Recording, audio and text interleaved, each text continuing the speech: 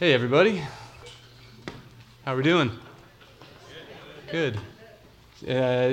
How was vacation? For those of you who are on vacation, my Instagram feed was full of pictures from Florida and whatnot this week. Apparently it was other people though, not you guys. All right, cool. Well, we're entering into Holy Week when the story of Jesus reaches its dramatic climax in cross and resurrection. But this morning, rather than staying in Palm Sunday with the triumphant entry, with the people waving Hosanna and waving palm branches as a sign of the revolution, of the king that is coming into, a king in David's line who's going to drive out the Romans and kind of restore order to the world, we're going to fast forward to the night just before Jesus went to the cross. The night that he went into the garden and wrestled in agony with the Father. So if you have your Bibles, go ahead and turn to Matthew chapter 26, and we're going to start at verse 36. Friends, listen carefully, for this is the word of the Lord. Then Jesus went with his disciples to a place called Gethsemane, and he said to them, "Sit here while I go over there and pray." He took Peter and the two sons of Zebedee along with him, and he began to be sorrowful and troubled. He said to them, "My soul is overwhelmed with sorrow to the point of death. Stay here and keep watch with me." Going a little farther, he fell with his face to the ground and prayed, "My Father, if it is possible, may this cup be taken from me, yet not as I will, but as you will." Then he returned to his disciples and found them sleeping. "Couldn't you men keep watch with me for 1 hour?" he asked Peter. "Watch and pray so that you will not fall into temptation. The spirit is willing, but the flesh is weak." He went away a second time and prayed, "My Father, if it is not possible for this cup to be taken away unless I drink it, may your will be done." When he came back, he again found them sleeping, because their eyes were heavy. So he left them and went away once more, and he prayed the third time, saying the same thing. Then he returned to the disciples and said to them, "Are you still sleeping and resting? Look, the hour has come. The Son of Man is delivered into the hands of sinners. Rise, let us go. Here comes my betrayer." Friends, this is the word of the Lord. Thanks be to God indeed. Now, Almighty God, we ask that by the power of your Spirit, you would allow these words to be lifted off the page, that they would be driven down deep into the shadowy, darkened places of our hearts, that we may hear what it is that you would have us hear and be what it is that you would have us be. We pray this in the name of Jesus Christ our Lord. Amen. Well, this week marked the 10th anniversary of the World Happiness Report. It was released out by the United Nations, Gallup. It's this kind of mashup of people, UN, Gallup, a host of colleges like Columbia, London School of Economics, Oxford. And mostly it comprised of economists, experts of the field of positive psychology. They take this complex look at various kind of indicators, wealth, education, form of government, social media is something that they've been looking at, and they ask people to kind of rank themselves where they are as they kind of imagine their best possible life. Even take a look at genetics and, gets down into the details. I don't really know what to make of this, other than it's kind of interesting to see how people, measure subjective well-being in the world. And for the 5th year in a row, the same nation takes the top spot as the happiest nation in the world. Anyone want to guess what it is?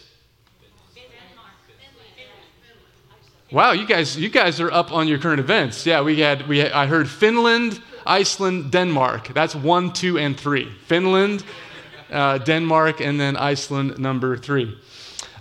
Finland, right? Nordic countries take up 5 of the top 10. Do you want to guess where in the list of 146 nations the United States is? 45? Anyone else? 32? 16, all right? Not as bad as we thought. You guys are a little bit more optimistic than the last crowd, who somebody put us out like 100. And I was like, come on. It turns out, actually, though, that in the United States, we are number one at thinking that we are number one in happiness in the world. So I guess all of that, positivity doesn't translate into actual happiness. But I find it fascinating that Finland is in the top spot. I have a friend named Mary from Finland, and she once told me a joke with a very straight face. She said, "How can you tell if a Finn is madly in love with his wife?" He almost told her. And she told me that, like I said, with a straight face. She's got a very lovely smile, but I think I've only seen it twice because she's Finnish. So I wouldn't know. So clearly happiness isn't measured by like bubbly personalities, or broad smiles. When asked why his country was ranked at the top, one Finnish writer offered this as an explanation. Consistent with their Lutheran heritage, the Nordic countries are united in their embrace of curbed aspirations for the best possible life. This mentality is famously captured in the Law of Janta, a set of commandments believed to capture something essential about the Nordic disposition to personal success. You're not to think you're anything special, you're not to imagine yourself better than we are, and you're not to think you're good at anything, and so on.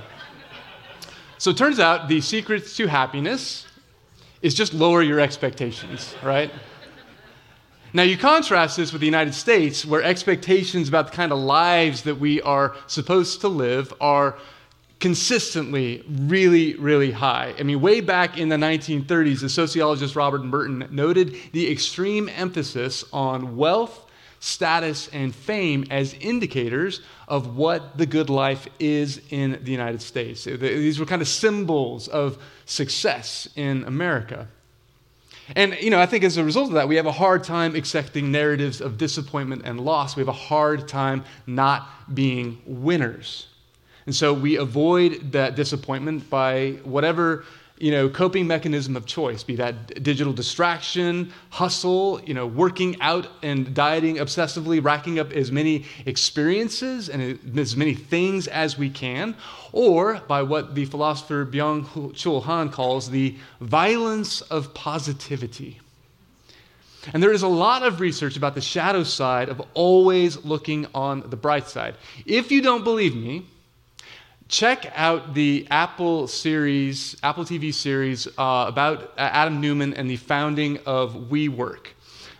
He was this, charismatic guy who was able to kind of apply this reality distortion field over himself and over others, convincing investors to send in billions and billions of dollars into his company with this mix of charm. I mean, they believed everything that he said because he was charming, or because of his bravado or hyperbole, or this quasi-spiritual talk about manifesting, all of these things. Tons and tons of good old-fashioned positive thinking. Company took off like a rocket, and then it crashed spectacularly. And it actually ended up wounding a lot of people in the process. On that note of our obsession with positivity, I've been following the work of Kate Bowler, who teaches at Duke University. You still have to listen, Rodney, even if she teaches at Duke, all right? She is the world's foremost scholar on the prosperity gospel, and she's also a follower of Jesus, so her research doesn't come across as kind of, detached kind of observance of religious phenomena. She is an insider, but she's gentle, and so she offers, a critique, a deep critique of what she considers an alien gospel. She does it from a place of love. And just when her career was taking off, publication of her first major work, she had just given birth to her first child. She had a husband who cherished her. I mean, she was kind of living out the script for what a successful life should look like when she was diagnosed with an inoperable stage 4 cancer. And her whole life was suddenly interrupted and completely upended. And processing the shock and the disappointment and the injury that this caused to her faith, she realized all of the ways, though she had studied the prosperity gospel, and though she had deep criticisms of it, she realized all of the ways that this gospel of health and wealth and success had kind of gotten into her own narrative of life, that everything was supposed to be trending up and to the right on the graph. She had begun to absorb that life was always supposed to be moving toward the better. And so in a pair of candid New York Times op-eds, she writes this: "The idea that we're supposed to be positive all the time has become an American obsession. It gives us momentum and purpose to feel like the best is yet to come. But the problem is when it becomes a kind of poison in which it expects that people who are suffering are somehow always supposed to find the silver lining or not speak realistically about their circumstances. The main problem is that it adds shame to suffering by requiring everyone to be prescriptively joyful. If I see one more millionaire on Instagram yell that she is choosing joy while selling journals in which stay-at-home moms are supposed to write joy mantras, I'm going to lose my mind." Fair enough, right? She goes on, "Cancer requires that I stumble around in the debris of dreams that I thought I was entitled to and plans I didn't realize I had made." One of the great questions of the spiritual life, one of the great questions of life in general is, what do I do when disappointment comes? What do I do when I am disappointed, not just in my circumstances, but when I am disappointed in God, when God does not deliver on the life that I rightly or wrongly believe that I am owed? Now, maybe suffering doesn't kick down, it hasn't kicked down the walls of your life. But if that hasn't happened, it's always threatening to knock on the door. No one is immune from pain. What do you do when life is not Instagrammable? What do you do when life is not going the way that you want it to? Now, some of you may be coming back from vacation and you're thinking, I feel pretty good right now. The last thing I want to do is think about pain and disappointment. But I think sometimes that's because we have internalized the gospel of upward mobility rather than what Henry Nouwen calls the downward mobility of the cross. We follow a Messiah whose life ended in shame and mockery.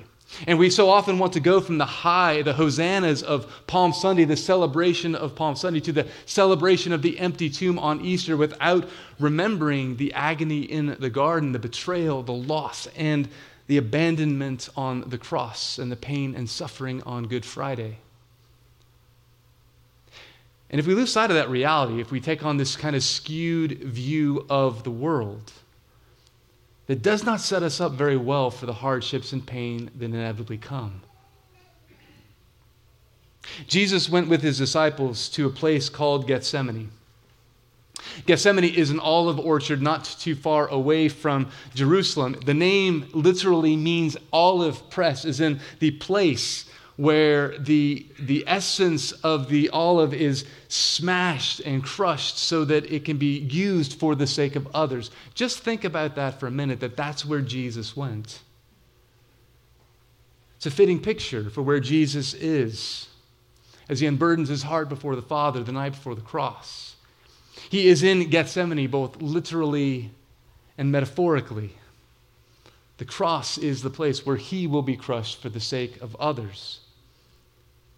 And the thing is, like Jesus, we all come to a Gethsemane point in our lives, one way or another. We face our own pain, be it major or minor. We are asked to drink a cup that we don't want to drink, to shoulder a burden we don't want to bear, and it's not what we want.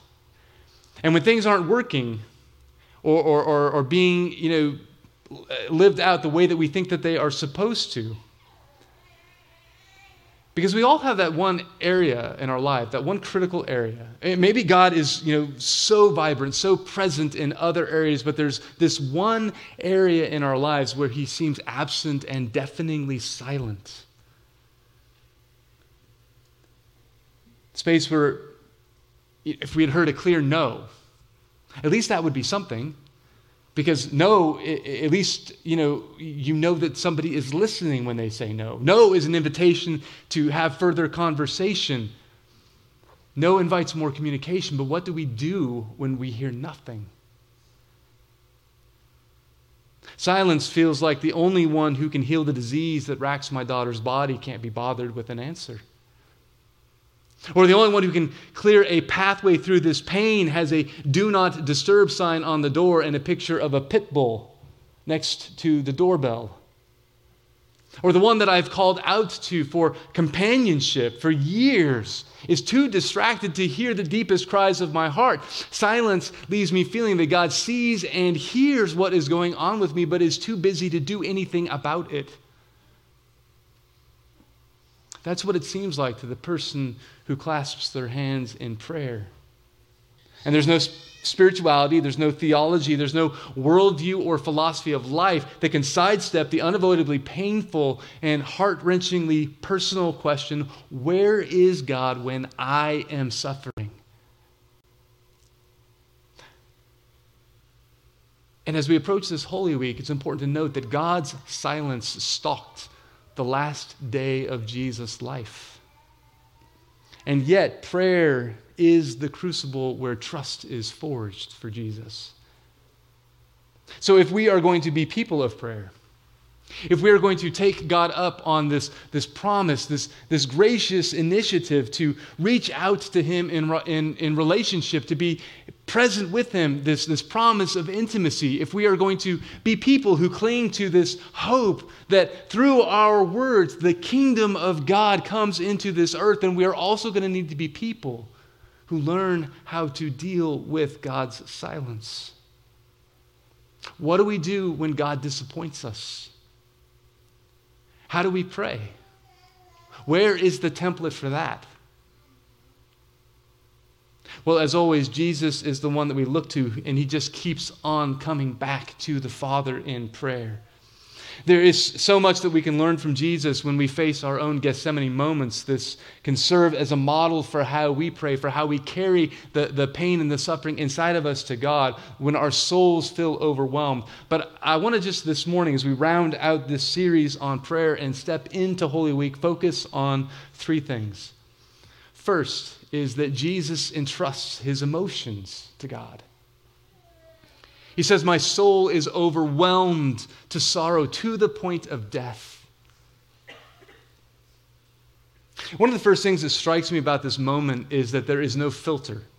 There's no edit button. Jesus is raw. He is open. He is vulnerable with God. He is processing His feelings with the one that He called Father. And I've said this before, but that this is the beginning of true prayer. And I think the point is worth repeating, that so often a lot of us find prayer really boring because a lot of the times we're not praying, we're doing something else.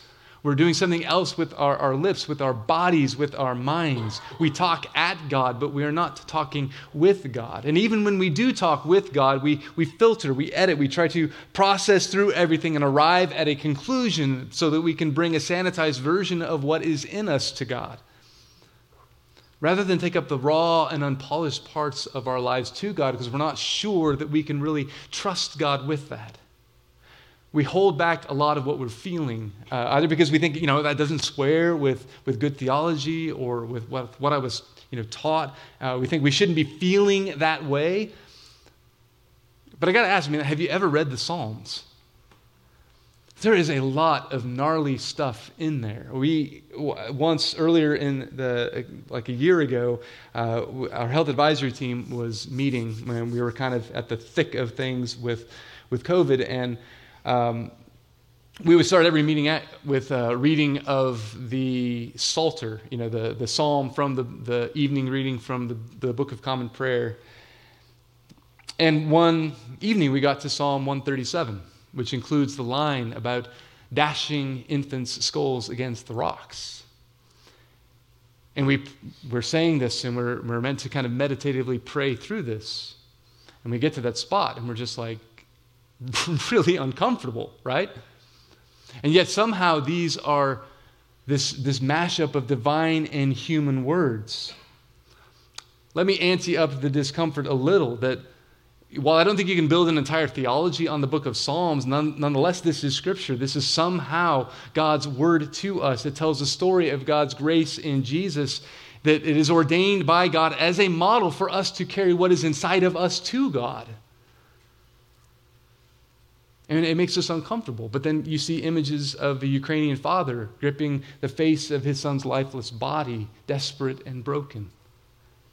Or we read about a girl found locked in a basement, stolen away from her parents as a child, sold into sexual slavery. Or we think about the mother of Amir Locke, whose son was killed by police who mistakenly kicked down the wrong door. And you think, what kind of prayer makes sense in that pain? What kind of prayer makes sense to call on God's justice in the midst of that pain?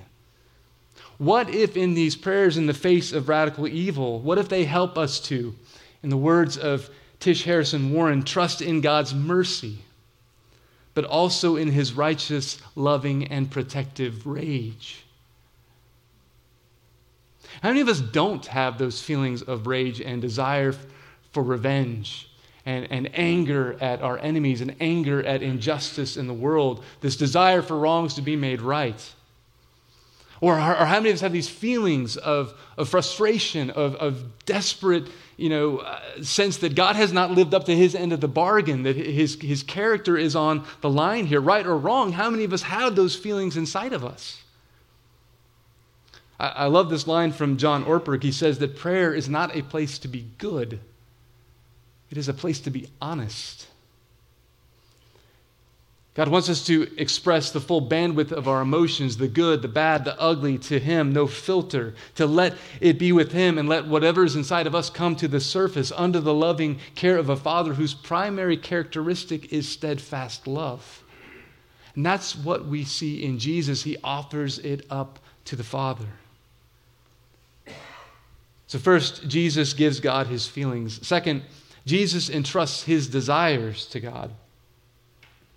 If it is possible, let this cup fall from me. Jesus is going to the cross, but he is asking not to go.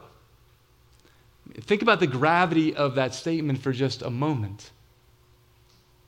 The climax of his ministry, the most significant event in human history, and Jesus is saying there has got to be another way. I don't want to do this. Jesus is modeling and teaching us to bring all of our desires to God, not just the good ones. Same thing with our feelings. Some of the desires that we have, we are embarrassed by or we are scared of.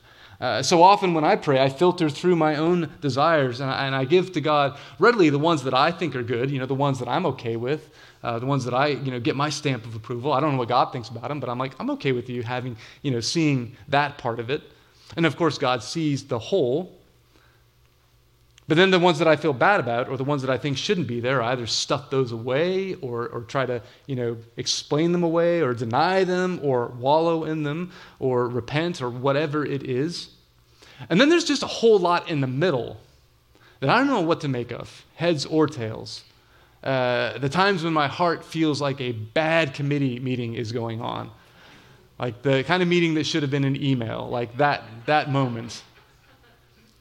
And I don't know what to do with those. I mean, the heart is confusing. Our desires are complex. We are all like Jack Sparrow's compass from Pirates of the Caribbean, right? That thing that spins around, kind of chasing after whatever it desires most, never leading us in a straight line because we never know deep down what it is that we want.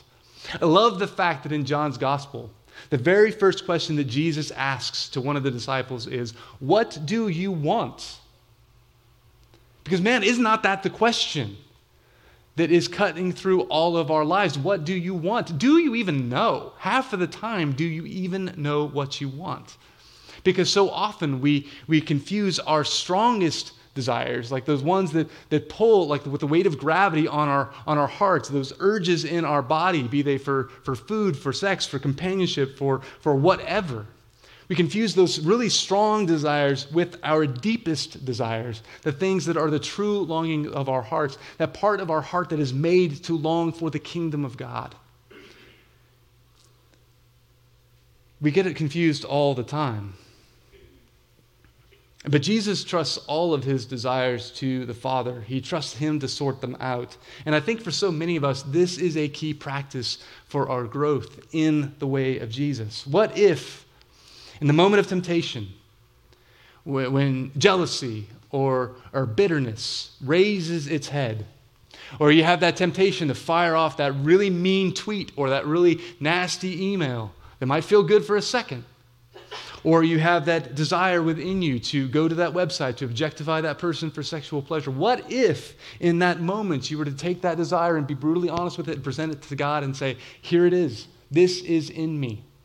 I don't know what to do with it, but I leave it with you. I had an experience of that this week. We were up in the North Coast in California. Had an opportunity to speak at a retreat near Santa Cruz, and my family went up to Half Moon Bay and San Francisco for a few days. And we were driving around the Presidio, which is like this super posh part of the city. These insane $30 million houses that, overlook the Golden Gate Bridge and the Pacific Ocean. And it's situated in the middle of a state park. So like everything's like clean and beautiful, and the trees and the cliffs. And I am convinced that if there were like a pattern for the city of the heavenly Jerusalem, it would look a lot like San Francisco on a very clean day when it's warm and not freezing outside. Maybe minus all the naked people that you stumble across at the beach that you didn't know was a nude beach. But that's a whole nother story. Anyway, I was out there and I was, taking notes actually for this sermon right here. And I was sitting under a tree at the Presidio while my family was at the Walt Disney Museum, and I started having these feelings, kind of these desires kind of well up in me. And they started to manifest themselves in, this kind of really harsh judgmentalism that was going on in my spirit against all of the wealth and all of the excess. I think it was right around the time I saw the 17th Waymo car, like these autonomous, driverless cars that just like start taking off. It's really weird. But this kind of thing was going on inside of me. Like, yeah, you've got that nice house. Who are you exploiting to get it? And I realized that all that was just masking this desire that I had underneath of like, I want that house. It's just jealousy peeking its head out. I want that view. I'd appreciate it way more than you on your stupid Twitter yacht or whatever it is that you've got going on. So what if, instead of like, oh, I'm terrible, like I'm a terrible person for judging these people I don't even know, I'm a terrible person for like, thinking these thoughts. Jesus, you didn't even own a house, and here I am like wanting this massive one. Here I am feeling all greedy and judgy and all that. What if instead of beating myself up, which is generally kind of how I roll, I were to say, here, I have this desire for more than I need. This desire for something that keeps me from appreciating all of the good and beautiful and important things that are right in front of me. I have it. I have this desire. It's in me, and I give it to you. I think praying with integrity is less about living perfectly than it is about wrestling faithfully with the things that are going on inside of us. So Jesus gives his emotions, he gives his desires, and then last, he surrenders his will to God. Not as I will, he says, but as you will. You notice in this short passage, Jesus goes to the Father 3 times in prayer. He doesn't go once. He keeps on going. He keeps at it. And each time there is this kind of subtle shift in the posture of his heart as he approaches. If it's not possible for this cup to pass, okay, I will drink it. Your will be done. Because the truth is, Jesus' deepest longing, beneath all of the emotions, beneath all of the strong desires to avoid pain, rejection, and the cross, is the desire to see the Father's will done, to live in communion with the Father, to live in that place of God's presence, and to live for God's glory, for God to have his way in and through his life. That is the deepest desire of Jesus' heart. And my guess is that if you are an apprentice of Jesus, deep down, your strongest desire is the same. It might be buried beneath a lot of contradictory emotions and the other desires that you have, but deep down, your desire is to live in step with the Spirit in the abundance of life in the kingdom, because that is what you were made for. I think of this line from St. Paul. I want to know Christ. Yes, to know the power of the resurrection. I may not want this pain. I may not want this silence. But I want your life to be revealed in mine above all else. And for Jesus, this moment of acceptance does not come before prayer. It comes through prayer. It comes right in the middle of it. In this time of prayer, realizing that there's no life hack around this. There's no magic bullet. There's no way to go around the suffering that we are in. There is only the opportunity to meet God in the midst of it. And in that comes the trust and acceptance. Søren Kierkegaard has this great line about purity of heart, being able to just will one thing. And whatever that is going to lead to the fullness of God's life growing deeper in me. That's the thing. And so Jesus' prayer in Gethsemane is not just a prayer, it is a posture. It is a way of being in the world, and it's the only way of being that makes sense. Psychologists tell us all the time that so much of what we think we can control in life, like we can't really control it. A lot of the things that we think we have power over, it's just an illusion. And, so we do our part. We do what we can. We bring it to God. We keep bringing it. But eventually, we come to surrender. Prayer as a spiritual practice is a reminder that, as with all of the practice, God is the one who is doing the work in us. He's the one who's doing the formation. And most of what God is doing, He is doing beneath the surface in ways that we are not even aware of.